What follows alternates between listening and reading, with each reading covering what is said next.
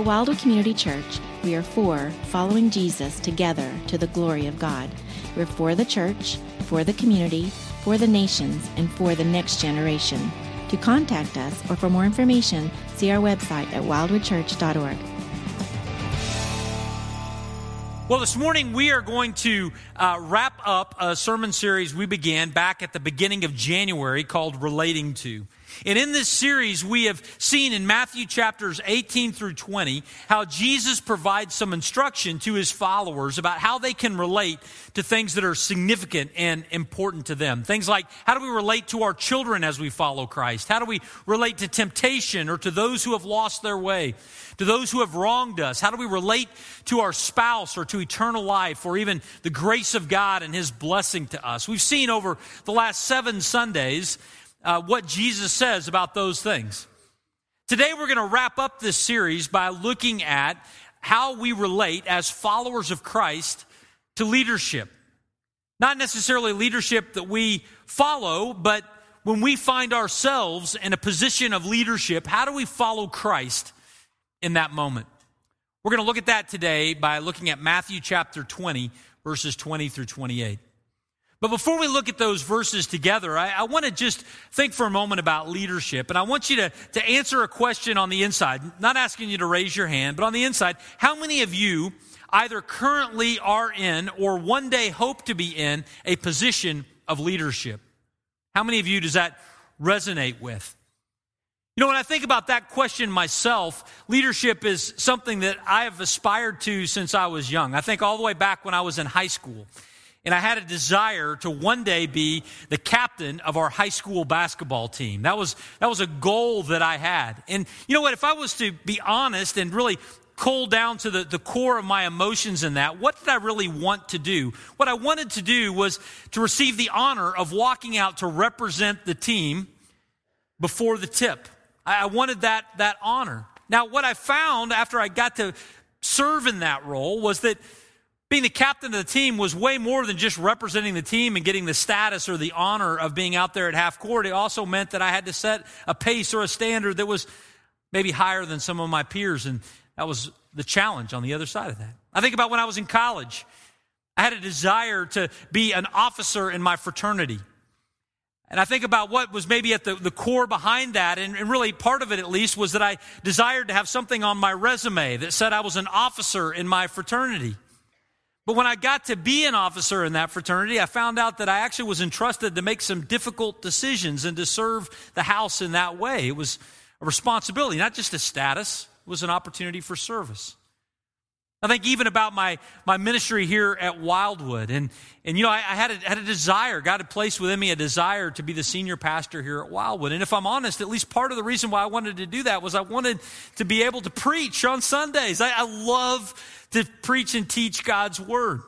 This is super fun for me to do this. But what I've found as I've stepped into this role in the last couple of years is that it's also a challenge. It's a weight. There's a real service that goes along with that. And you know, if you're honest, when you think about experiences that you have had in leadership in the past, you also could echo some of that, right? It's not just about the status. There's service that comes along with it. Think about those of you who are parents.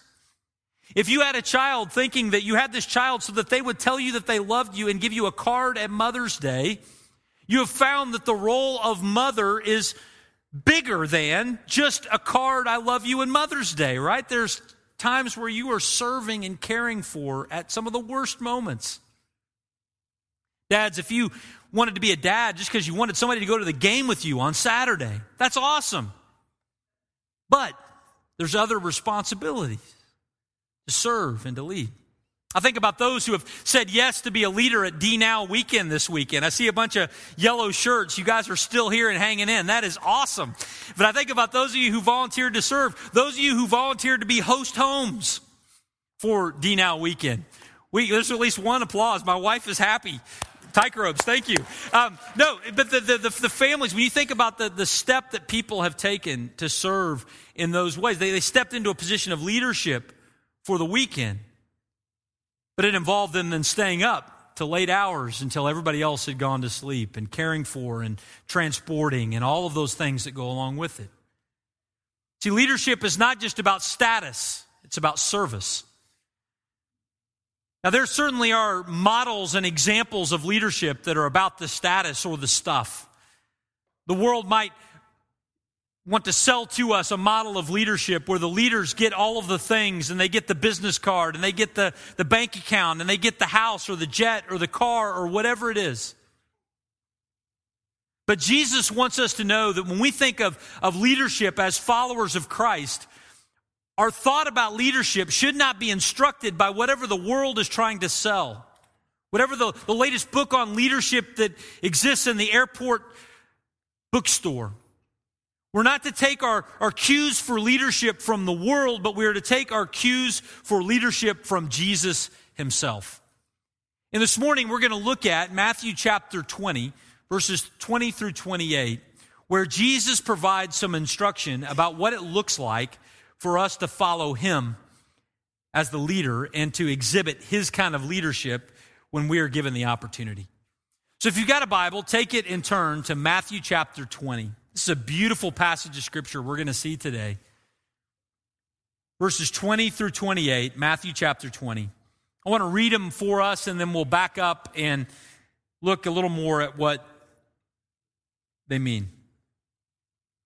Chapter 20, verse 20, it says, "Then the mother of the sons of Zebedee came up to Jesus with her sons, and kneeling before him, she asked him for something. And he said to her, 'What do you want?' And she said to him, 'Say that these two sons of mine are to sit, one at your right hand and one at your left in your kingdom.'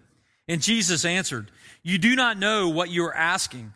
Are you able to drink the cup that I am to drink?' And they said to him, 'We are able.' And he said to them, 'You will drink my cup, but to sit at my right hand and at my left is not mine to grant, but it is for those for whom it has been prepared by my Father.' And when the 10 heard it, they were indignant at the two brothers. But Jesus called them to him and said, 'You know that the rulers of the Gentiles lord it over them, and their great ones exercise authority over them. It shall not be so among you. But whoever would be great among you must be your servant, and whoever would be first among you must be your slave. Even as the Son of Man came not to be served, but to serve, and to give his life as a ransom for many.'" Friends, in these verses today, we're going to see three things about relating to leadership as we follow Jesus. The first thing that we're going to see is this: there is no crown without the cross. There is no crown without the cross. Now, we see that in verses 20 through 23. But in order for us to really understand the verses that we just read, we really need to place them first inside of their context. If you'll remember from just a couple of weeks ago, the context of this story is Jesus is on this journey to Jerusalem with his disciples. And on the way there, he has a number of different interactions with people. And one of those interactions was with a rich young ruler. And the rich young ruler comes up to Jesus and he says, "What must I do to inherit eternal life?" And they have this conversation that goes back and forth. And Jesus says, "I have one more thing then for you to do. You are to sell all of your possessions, give them to the poor, and then come and follow me." Well, when the rich young ruler heard this, what did he do? He went away sad because he had great possessions. And the disciples watched this scene unfold, and they said to Jesus, "If that guy, a ruler of a synagogue who is blessed so much in this life, if he is not able to be saved, then who can?" And Jesus said, "What is impossible for man is actually possible for me." In other words, the way to eternal life, the way to salvation is by my gift, not by your effort. And first thing you need to do is learn that you need to trust in me. Now, after Jesus said that, Peter is sitting there watching this scene unfold, and what does Peter say?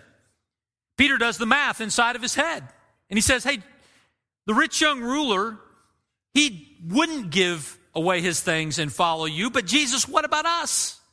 We gave away everything. We left our fishing nets in the water so that we might follow you. What about us? Since we have left all to follow you, what is in it for us? What will we then have?" Well, Jesus answers Peter and he says, "Peter, anybody who has given up anything to follow me will receive 100-fold as they follow me. Jesus even says in chapter 19, verse 28, truly I say to you, in the new world, when the Son of Man will sit on his glorious throne, you who have followed me will also sit on 12 thrones, judging the 12 tribes of Israel. He lets the disciples know that there's blessing on the other side of this for them, including a throne and an opportunity to lead, and they are fired up.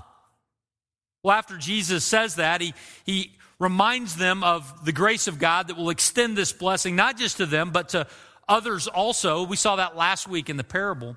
And in the verses just before the ones I read earlier, we see Jesus reminding the disciples again that he is going to Jerusalem to die on the cross. Now, given all of that context,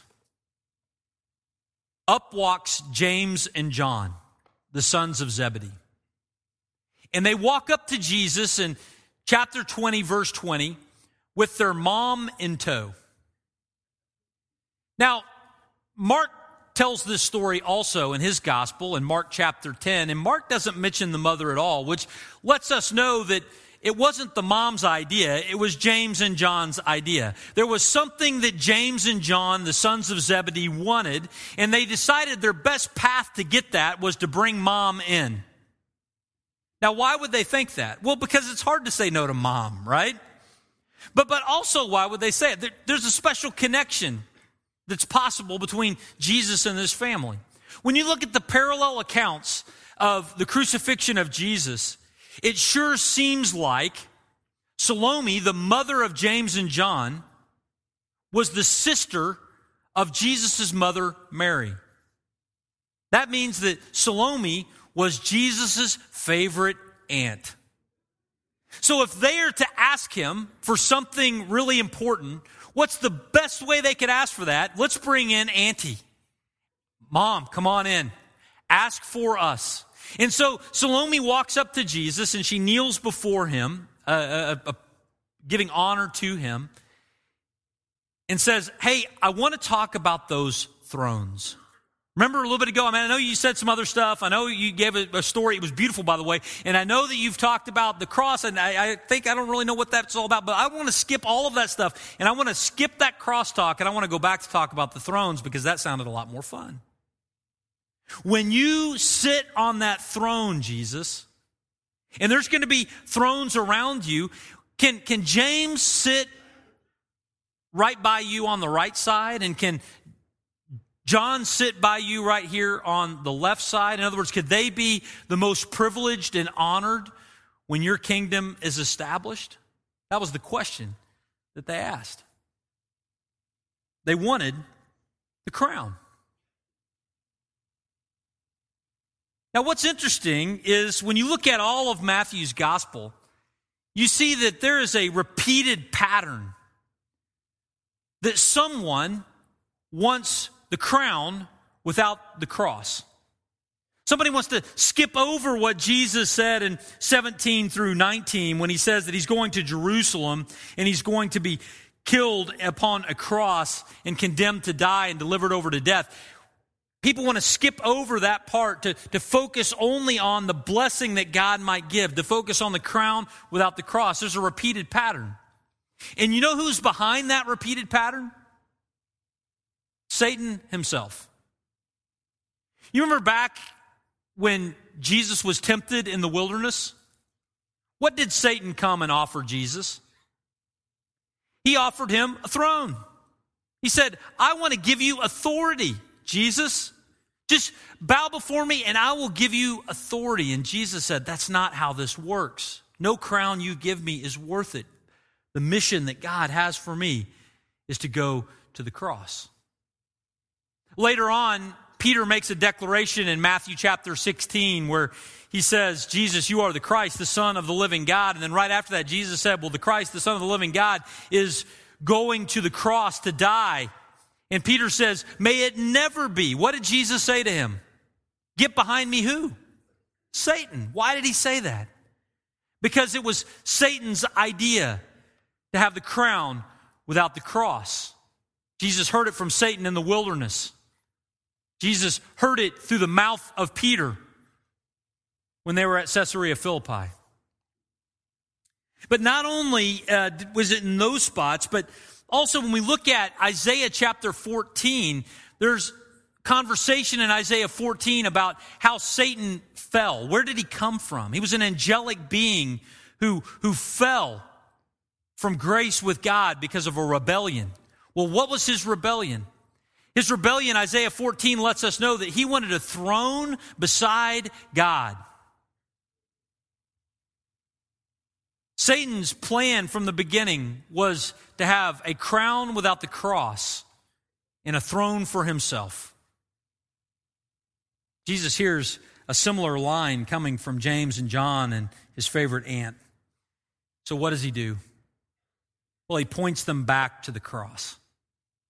He says, you are asking me for a crown, but I want you to know that the crown does not come without the cross.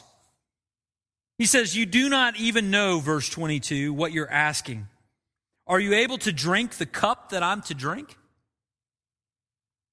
Are you able to drink the cup? But Jesus will use this picture later on in reference to his death on the cross when he prays in the Garden of Gethsemane. It's the cup of God's wrath that was poured out concerning sin. It was the persecution that would come in this world.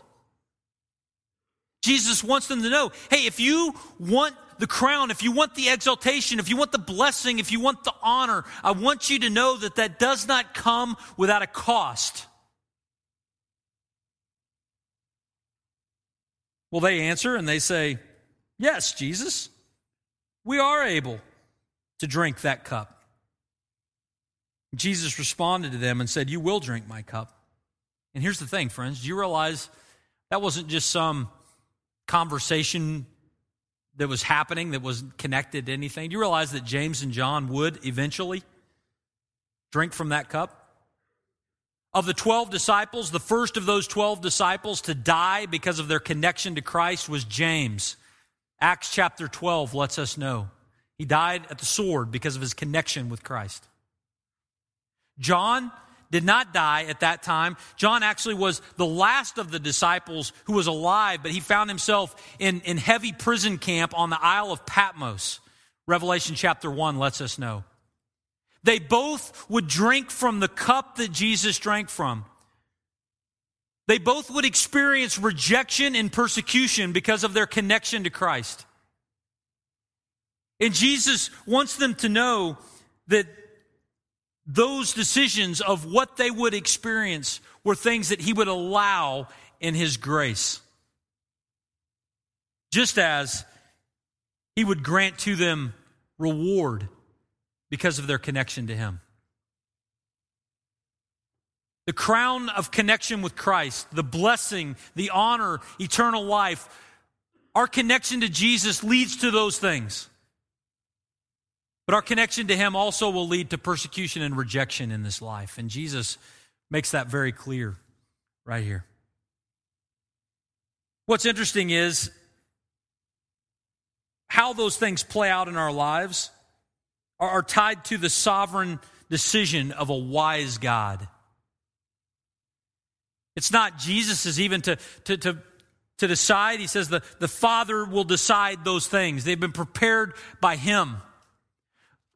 Our role in the kingdom and the level of our reward will be determined by God the Father. And our experience of persecution in this life because of our connection to Christ is determined by God the Father. Have you ever wondered why it is that we might live out our lives in this place and at this time, and though connection to Christ might lead to some discord in our family or a challenge on a sports team that we're a part of or a friendship that is strained or lost, that is our experience of our connection to Christ leading to some persecution. And there are others on the other side of the world who might give their life as a martyr. Have you ever wondered why that happens? Well, what we see here is that God has appointed grace for each of us. For some, he's given us the grace of this life and living it out this way. For others, he has given the grace of another. To James, he gave the grace of being the first martyr. To John, he gave the grace of living out a long life and dying on the Isle of Patmos, but to both they were under the wise direction of our Heavenly Father. But both of them would both experience the blessing, the crown, and also the cross. Friends, is your connection to Christ led to a cost? If so, it's not a mistake. It's under the direction of God, who not only allows that struggle, but also can reward you later. The first thing we see is that there's no crown without the cross. Second thing that we see, though, is that there is no stuff or status of leadership without service and sacrifice.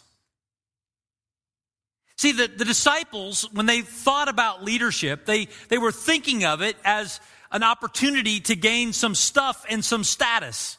When Jesus says that he's going to come in his kingdom and they will be able to rule with him, they are immediately thinking that their status is rising and they are going to experience some kind of physical blessing. That's what they're thinking. And why are they thinking that?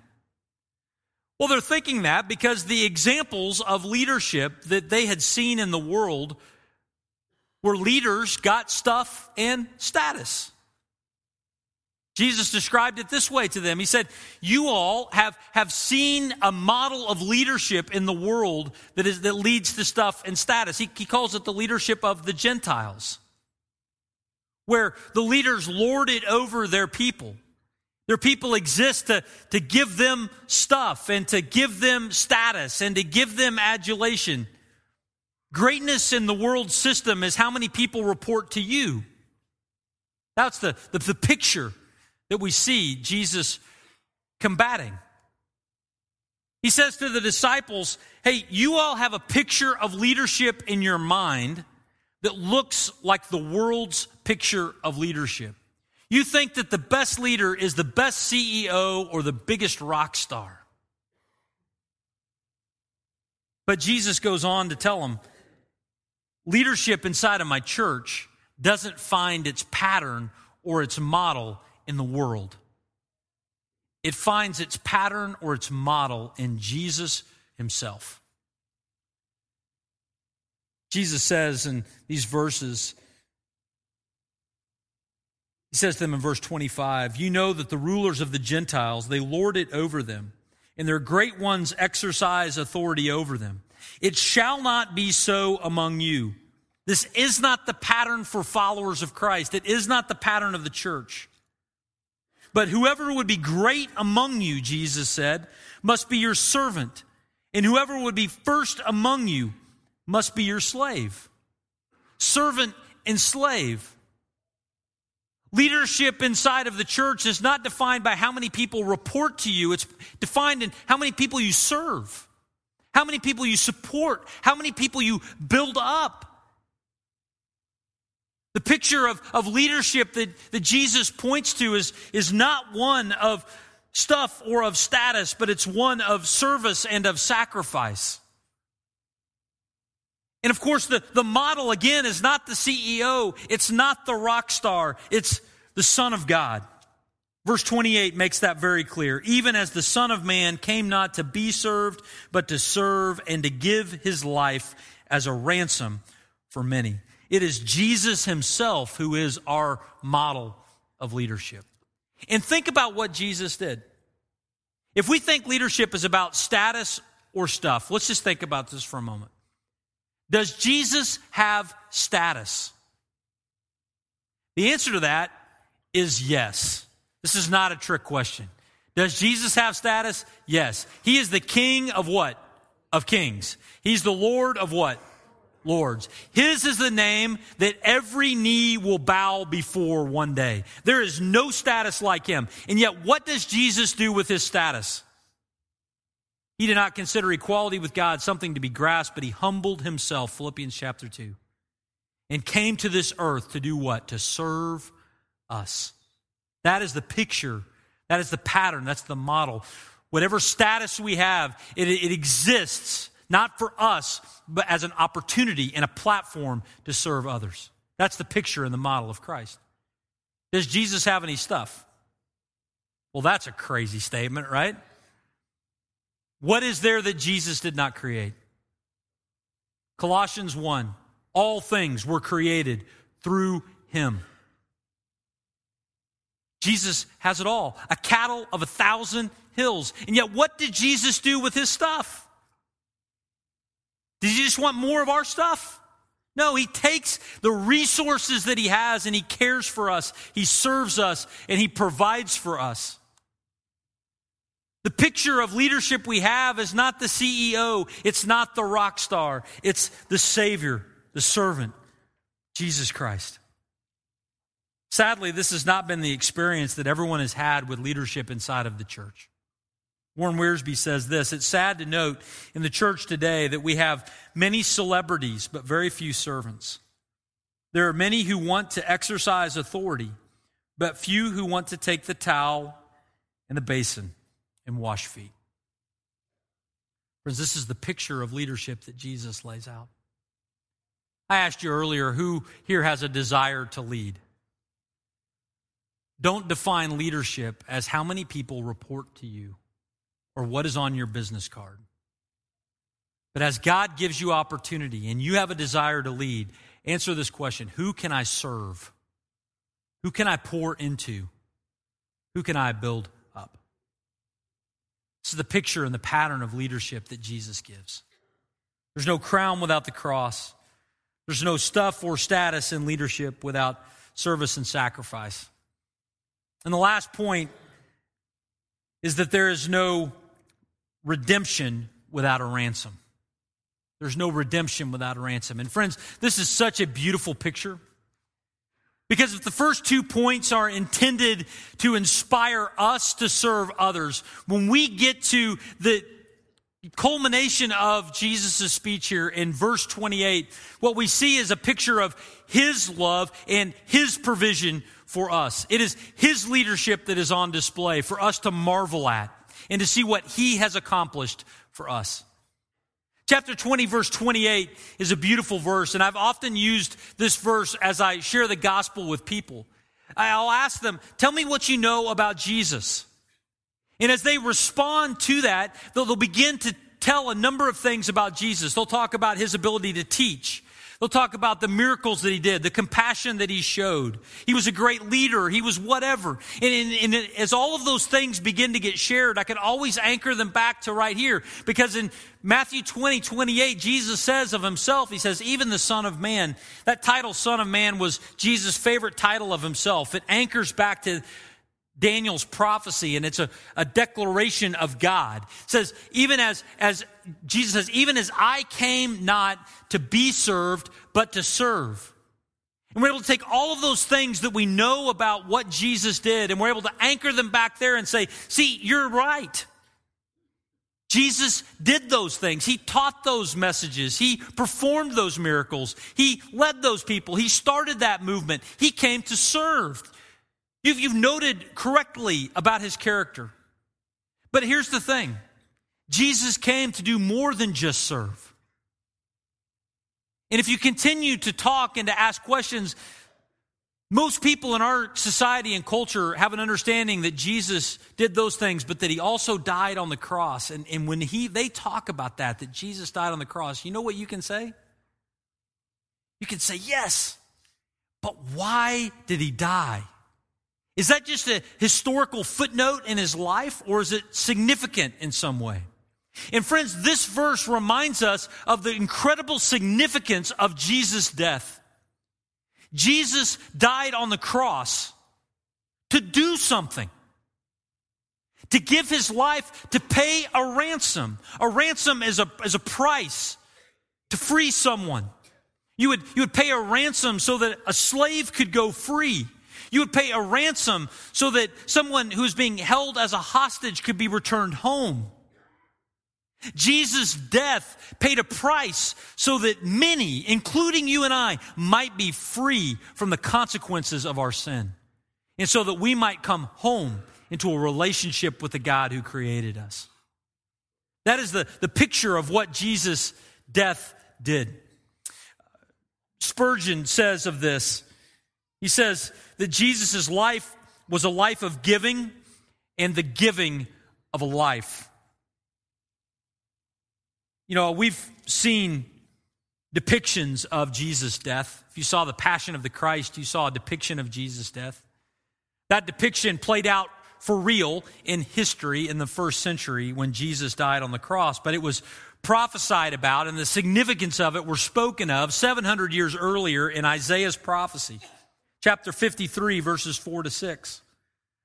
It says, "Surely Jesus has borne our griefs and carried our sorrows, yet we esteemed him stricken, smitten by God, and afflicted. He was pierced for our transgression, the nails in his hands and feet. He was crushed for our iniquities. Our sin is why he was there. Upon him was the chastisement that brought us peace, and with his wounds we are healed. All we like sheep have gone astray. We have turned every one to his own way, and the Lord has laid on him the iniquity of us all." Why did Jesus die? Jesus died so that our iniquity and the sin and the death that our sin deserved could be placed upon him. And with that one death that Jesus died, as many who would trust in him, could be set free from the consequences of our sin. It could be united with God forever. John Stott says this. He says, "There was something special about Jesus' death. It would not only entail the pain of betrayal, of unjust condemnation, of surrender to an alien power, of mockery, of the ghastly cat o' nine tails shod with lead, and the shame of excruciating agony of crucifixion. It would actually do something, his death would. It would rescue a world of people in chains, like hostages on a hijacked aircraft, not perished yet, but in imminent danger of perishing. His death was the price God paid for sinners to go free." Friends, this morning, many of us are reminded of what we have already believed.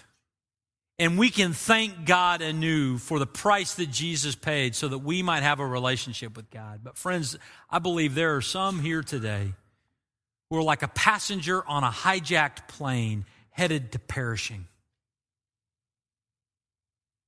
And if that's the case for you, if you are sitting here today still trusting in your own efforts, your own work to receive salvation, I would just remind you that there is a God who has offered another way, a better way, the only way for your sins to be forgiven and you to be reconciled with him.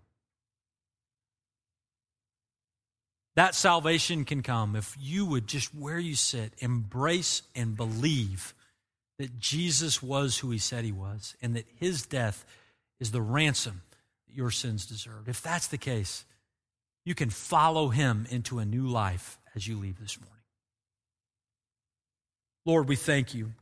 We thank you for the opportunity to worship today. We thank you for the blessing of your word and how it demonstrates for us the truth of the gospel, Father, that you modeled for us in real time, and the love and the model for leadership that is service and sacrifice that you demonstrated through Jesus. It's just such a beautiful thing. But Father, even as we sit here today, we are so thankful that you have not just come to serve, but you also came to give your life as a ransom for our sins. And I pray today that everyone who hears my voice, that in their heart they would be trusting you. That even today, if it's the first day of them following you, that they would embrace by faith the work of Jesus on the cross for the forgiveness of their sins. We pray these things in Jesus' name. Amen.